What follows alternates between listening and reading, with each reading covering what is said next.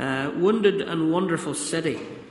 You can imagine that 10 days of a festival coming into this week's preparation was in my mind. So you're going to get, yes, the lectionary readings are going to be right at the centre of what we say, but we will go back through 10 days of a wounded and wonderful city, and we will pick up some things from that speak directly into our passage and text. But the text in its context is still about these elections. And that's not me looking at it. That is just the way that people in mainly North America, from a Protestant Reformed tradition, sat down to do a 3-year cycle of the Scriptures, and they came up with these passages for January and February of 2017. And last week, when Father Martin was here and he was speaking about that those passages in Matthew, he didn't make it up to bring it into the context. It was right there. It was on the lectionary. But can I just, as a humorous side to that, say that the Revised Common Lectionary that we've been using here in Fitzroy over the last year and a half is very different from the Catholic lectionary? Well, it's not very different. It's very like it until last Sunday. So we're getting near the end of the week before, and Roberta's looking for the readings, and I'm looking for Father Martin's readings for the radio show, and he sends me the reading, which I was presuming was going to be Deuteronomy, but ended up as Ecclesiasticus. Ecclesiasticus. And so I had to message Martin back and say, Martin, that's not in ours. He says, what, your lectionary doesn't have that this week? I says, no. Our Bible doesn't have that any time. So he quickly changed it to Deuteronomy. Having said that, it was a really interesting reading in Ecclesiasticus. But he wasn't making it up for a radio service or for a Four Corners service, what he was saying from Matthew last week. This idea of love your neighbour and love your enemy. And to go, when you're going to worship, to go back and sort it out with whoever you have enmity with before you go to worship. That was already there. And so it's already there again today, these two readings. And I don't know whether you picked it up as I picked it up when I was reading the manifestos, but this is Leviticus, which I've never preached on before, I don't think ever. And Leviticus, it's that one that you don't want to go to too often. There's a lot of ritual in it. There's a lot of rules about the messiness of body fluids in it. And then there's this amazing part in chapter 19, which, written 2,500 more years ago, seems to speak right into the Nolan Show and The View and Talkback and all the other stuff that goes on in our Northern Ireland media so many years and miles away from where it was written. Leviticus. And tonight's event, where we will have 6 of our MLA, or potential possibilities of MLAs, those standing to be MLAs, as they try to share with us their manifestos. It's really difficult to separate Matthew 5, Leviticus 19, and our wounded and wonderful city or country. And I'm not going to go through Leviticus 19 word by word. In fact, I probably was at the start of the week. But then late last night, much later than I would have wanted, the dam broke and I got what this morning was about. And actually, I got it late last night, but fair to play to Johnny and the band, they got it a lot earlier than I did. Because the central message, it seems to me, for us out of this text this morning has already been very clearly in some of the worship songs that we've been singing. I was taken by the middle bits. I was taken by the do not slander. There's a good start for our politicians tonight, maybe. The do not glean to the end so that the refugee might get something. I was taken by all the middle bits, and we could go through all the middle bits. But there, last night, really late in the day, I discovered the key to the entire passage. And more than that, the key to how the entire passage speaks into my life and our lives and Fitzroy's life. And the key is, if we'd read them in the right way round, which we didn't because Paul was going on the Matthew passage, and that's why Roz read that first. If we read them in the Old Testament reading first and the New Testament reading second, then we begin with the first couple of lines, Neville read from Leviticus. Speak to the entire assembly of Israel and say to them, be holy because I, the Lord your God, am holy. That's the opener. It's not a kind of a wee intro before the main gig. Hold that for a moment. I am holy. Be holy because I, the Lord your God, am holy. The last line in the Matthew reading is, be perfect, therefore, as your heavenly Father is perfect. So, like Johnny's songs are going to be those bookends of the sermon, those are the two verses that are the bookends of what happens in between in the passages we've read today. Be holy because I, the Lord your God, am holy. Be perfect, therefore, as your Father is perfect. Now, those are not any easier than Leviticus to preach on, are they? Here's the pastor coming and saying to you, now you need to be as holy as God. And you almost can see the whip in my hand as I kind of drive it onto the back of your shoulders. Be perfect, therefore, as your heavenly Father is perfect. Goodness, Steve, this is crazy stuff. Well, it's crazy stuff. It is crazy stuff. The whole thing's crazy stuff. The Leviticus 19 is crazy stuff in the day that these words were written so that the people of God would be markedly different than the countries and the nations around them. It is crazy stuff. It's upside down stuff, as Jesus would follow in the Sermon on the Mount. But being holy because the Lord your God is holy, and being perfect therefore as your heavenly Father is perfect, is not so that we could whip each other up with Protestant guilt. It seems to me that this is the key to, dare I say it, everything about what it is to come to church as a worshipper or a follower or a disciple. These are the keys to it. They are not keys to our Protestant guilt or our Catholic guilt or whatever guilt we might have. They are keys to how we follow, who we become as the people of God. Let's think about it in the Matthew passage for a moment. If we think back over the last few weeks, because Leviticus hasn't been in the lectionary readings up until now, but Matthew has, and we've been following through Matthew, and we've got into this part of the Sermon on the Mount, and we've got there because Jesus has said to people, follow me. This was the outset of the journey of mission. This is a book of mission. Matthew is declaring that the disciples of God are missionary, because we start with follow me. We thought about this a couple or 3 weeks ago, and we finish with go into all the world and make disciples of all nations. So this is about mission. This is about what we are as missionary disciples of God. We're disciples, we're learners, we're followers. The old bracelet, WWJD, what would Jesus do? Which actually is quite a good question. I'm just not sure it should have been commercialised in the way that it was for a period of time, and maybe we lost the sharpness of the question because it became just a bracelet. What would Jesus do is what disciples are always thinking. How would Jesus live? How would Jesus vote? What would Jesus think? How would Jesus respond when he gets beat up outside the church and somebody throws a brick through, well, the neighbour's window, if not his? How do we become the character of God, as the Beatitudes a few weeks ago were hinting that we needed to become? And what I've considered this week, not this week, in these last number of hours as I've cracked the code for these passages, is this. The holiness of God is not living in another worldliness somewhere else. The holiness of God is not some Simon the Stylite. Wasn't he the guy who lived in the 5th century on the top of a pillar because he thought if he could live on the top of a pillar, he would cut himself off from everybody and that would make him holy? That's a kind of holiness that I kind of grew up with. But it's not the holiness I think that we find here. It's not the holiness I think that we find here, because we find God saying to us, we need to be holy as he is holy, and then it's not in some pillar. It's not cutting ourselves off. It's not living in some otherworldliness.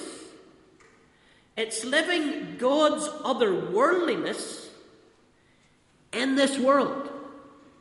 It's not disappearing into another worldliness. It's grabbing hold of the very character and core and heart of God and bringing it back as the Word became flesh and moved in among us. God's holiness is revealed in God's involvement with us and with others. Where is God's greatest revelation of himself? You don't need to think about that very carefully if you go to churches. We have a table over here that once a month we gather round. The sacrament that Jesus left us, do this in remembrance of me. The reminder of the great revelation of God, that the Lamb was slain, and that we have this hope of the Lion and the Lamb side by side in some other day. In a couple of weeks' time we will bring the cross back out for Lent, because we took it away for those moments of Advent and in through Epiphany. But we will bring this cross back out, and if you go to most churches, you will find that cross. That great revelation of God. God, the servant king. God's holiness. The remarkable holiness of God. The perfection of who God is revealed in God giving of himself to reconcile his enemies to himself and to bring back together a broken world, a wounded world, the wonder of which is found in the wounds being healed by the God who revealed himself in all his wonder in that incredibly otherworldly way of giving his life for us. We don't do as Christians as God tells us to do. We do as Christians what God did and does. Leviticus, if we read it carefully, is about loving your Presbyterian neighbour. Israelites, the word used, but it's the clan. It's us. It's love those that are part of our community. And it is an example to the world, the way we would love each other, which has not always been the best. But when Jesus comes, there's a problem when you just love your Israelite neighbour. Because if you just love your Israelite neighbour, and if you live in Leviticus 19 for a few hundred years, then maybe you could add to it, well, love your neighbour and hate your enemy. Because it doesn't tell you to love your enemy in the Leviticus part of it. And so Jesus takes it one further. He says, you've heard, love your neighbour, but what I'm saying to you, because your God, your Father is perfect, you also be perfect, and do more than love your neighbour. Love your enemy. If you love those who love you, what reward will you get? Are not the tax collectors doing that? And if you greet only your own people, what are you doing more than others? Do not even the pagans do that? Be perfect, therefore, as your heavenly Father is perfect. Jesus is getting at something at the core of who God is here. Jesus is getting somewhere here on the core of what discipleship, the heartbeat of discipleship is. I mean, pagans do kind of love their neighbour in some way. The otherworldliness of this God that we believe in is that you would give yourself up for your enemy.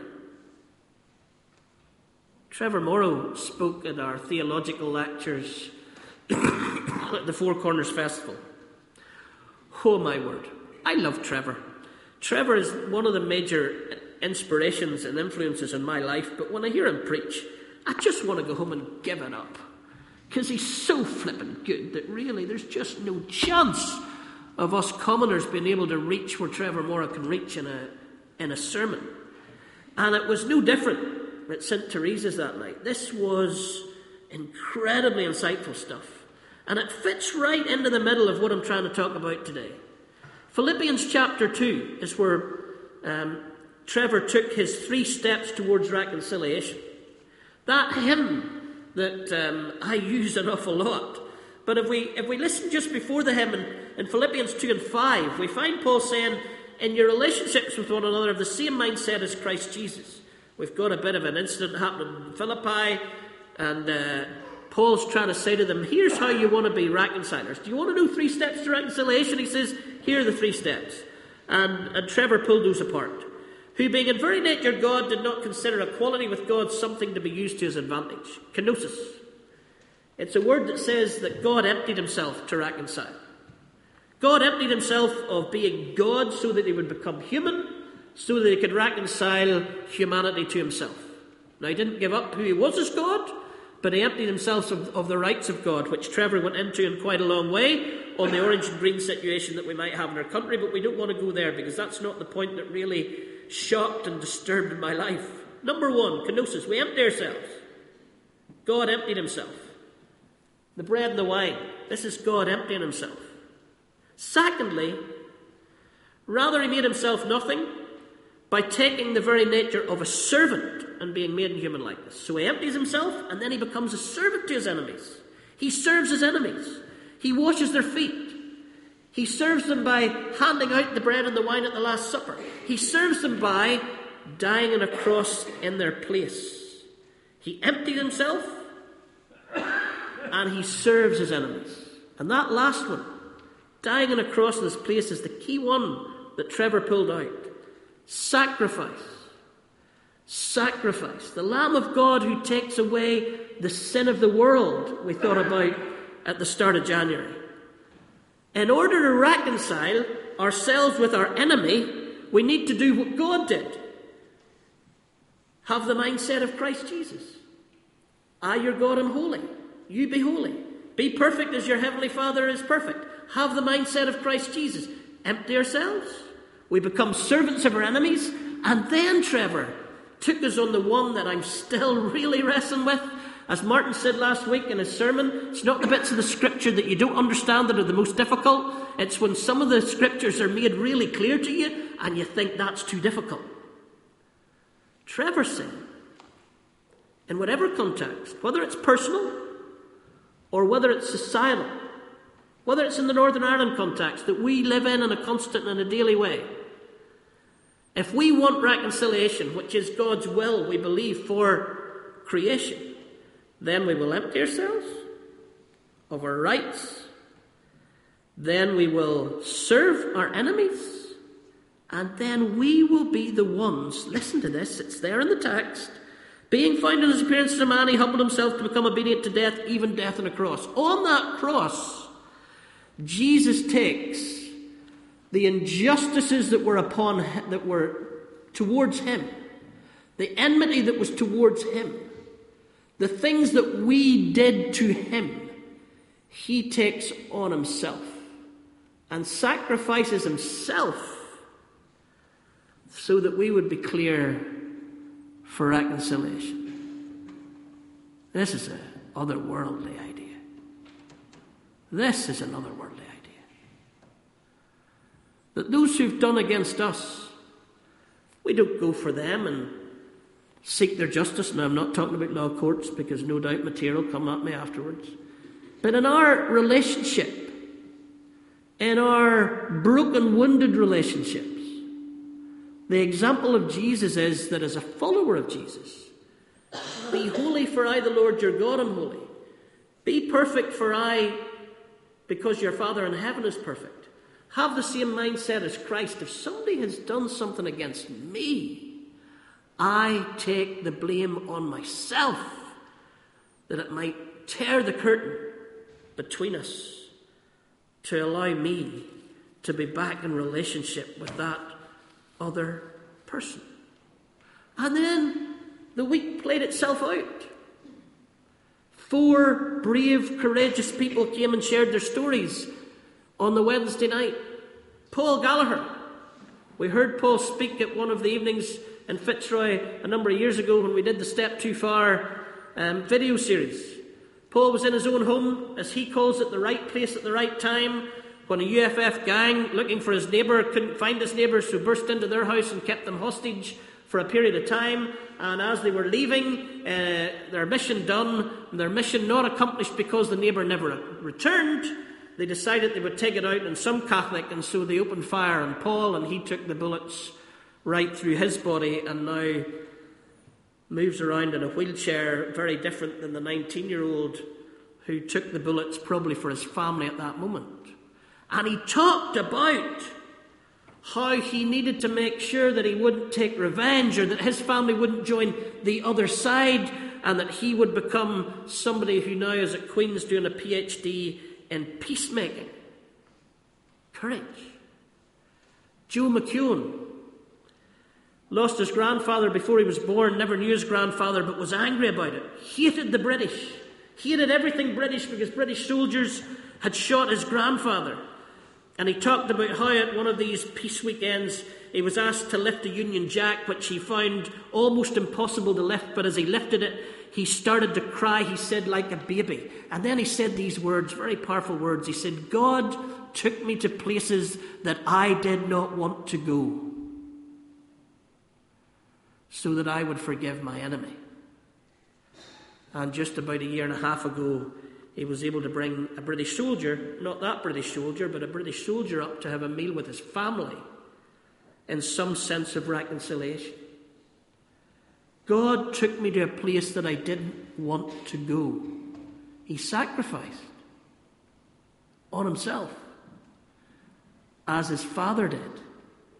His Father who is perfect, his God who is holy, the mindset of Christ. And John Martin, another friend of mine, talking about how losing his father in the Polly bomb, many of us will remember that Friday. His father was underneath the bomb, died instantly the day that his mother was going to tell his father that she was pregnant with John. And John talking about the courage, not only of himself, but of his mother, to be prepared to be reconcilers in a land that wounded and broke them as a family. The connection of the law with the character of God marks daily human interaction, and it makes our daily human interaction sacred, because the holiness of God is not found in the otherworldly. The holiness of God is found in the otherworldly working itself out in our daily interactions. Whether you're Paul Gallagher, whether you're Joe McEwen, whether you're John Martin, whether you're Mary Borland, Merlin, who also shared her story that night, whoever you might be, the interactions that you have with your neighbour and your enemy is a sacred mark of the holiness of God within us. And Good Father, that we sang earlier, it's who you are, and I'm loved by you. It's who I am. Who God is, the holy God, the Heavenly Father who is perfect, it's who He is. How do we know it's who He is? Because He loves us. And who are we? We're His children. We're His children. We're His children with the DNA of God, with the DNA of Jesus, willing to live for the common good in a wounded but wonderful city. Johnny's going to come back. He's going to sing a song that I wrote the lyrics to it about a year and a half ago when we were in one of our other difficult times, and I was at a gathering of those who try to make an effort or contribution in peace, and somebody just happened to say, we need to breathe hope. We need to breathe hope. And so I threw these words together, and Johnny made them sound better than the ones I threw together.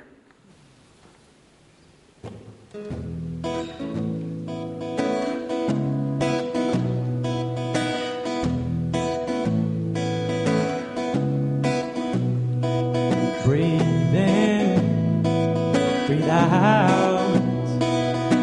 We're on the other way from all the doubts. Dark beats the light, and we push others away, and light blinds the dark in a brand new day. We need a breath of hope in this dying place, in this body of death. We need a kiss of grace. Breathe out, breathe out. We need a kiss of grace in this body of death, in this dying place. We need a breath of hope. Breathe out.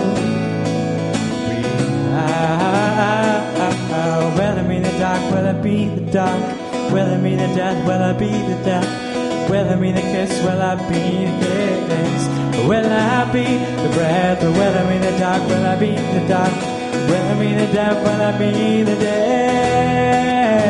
Will I be the breath? Oh, breathe in, breathe out.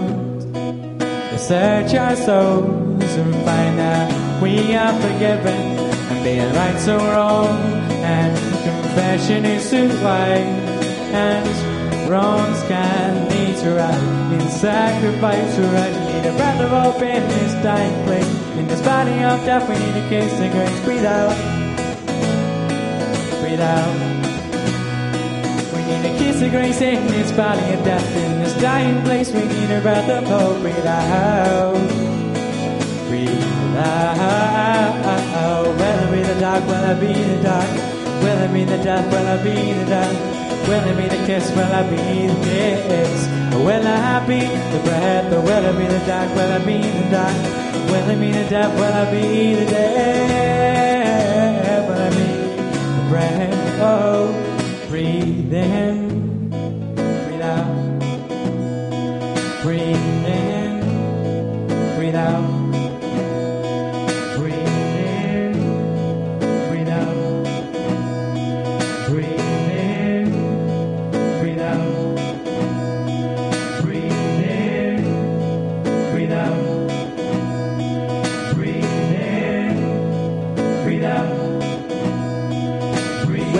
Dark, will it be the dark? Will it be the death? Will it be the death? Will it be the kiss? Will I be the kiss? Will I be the breath? Or will it be the dark? Will it be the dark? Will it be the death? Will I be the death? Will I be the breath? Oh, will it be the dark? Will it be the dark? Will it be the death? Will I be the death? Will it be the kiss? Will I be the kiss? Will I be the breath? Or will it be the dark? Will I be the dark? Will it be the death? Will I be the death? Will I be the breath? Oh. Paul Gallagher said that Wednesday night, we can either be those who hurt or those who heal. Will we be the dark? Will we be the death? Or will we be the kiss? Will we be the breath? As your Heavenly Father is holy, let us be holy. As our Heavenly Father is perfect, let us reveal Him in that amazing otherworldliness, becoming incarnate. In the same mindset as Jesus. Let's empty, let's serve, let's be sacrificed. Let's pray. Lord, as we come towards elections, perhaps the divisions in our country become more obvious. We pray you would show us what it would be like if we lived this otherworldliness of your holiness and perfection and the mindset of Jesus right on the streets of our city and country. We pray, Lord, that we would be the kiss of your grace and the breath of hope that we need, because we are your children. In Jesus' name we pray. Amen.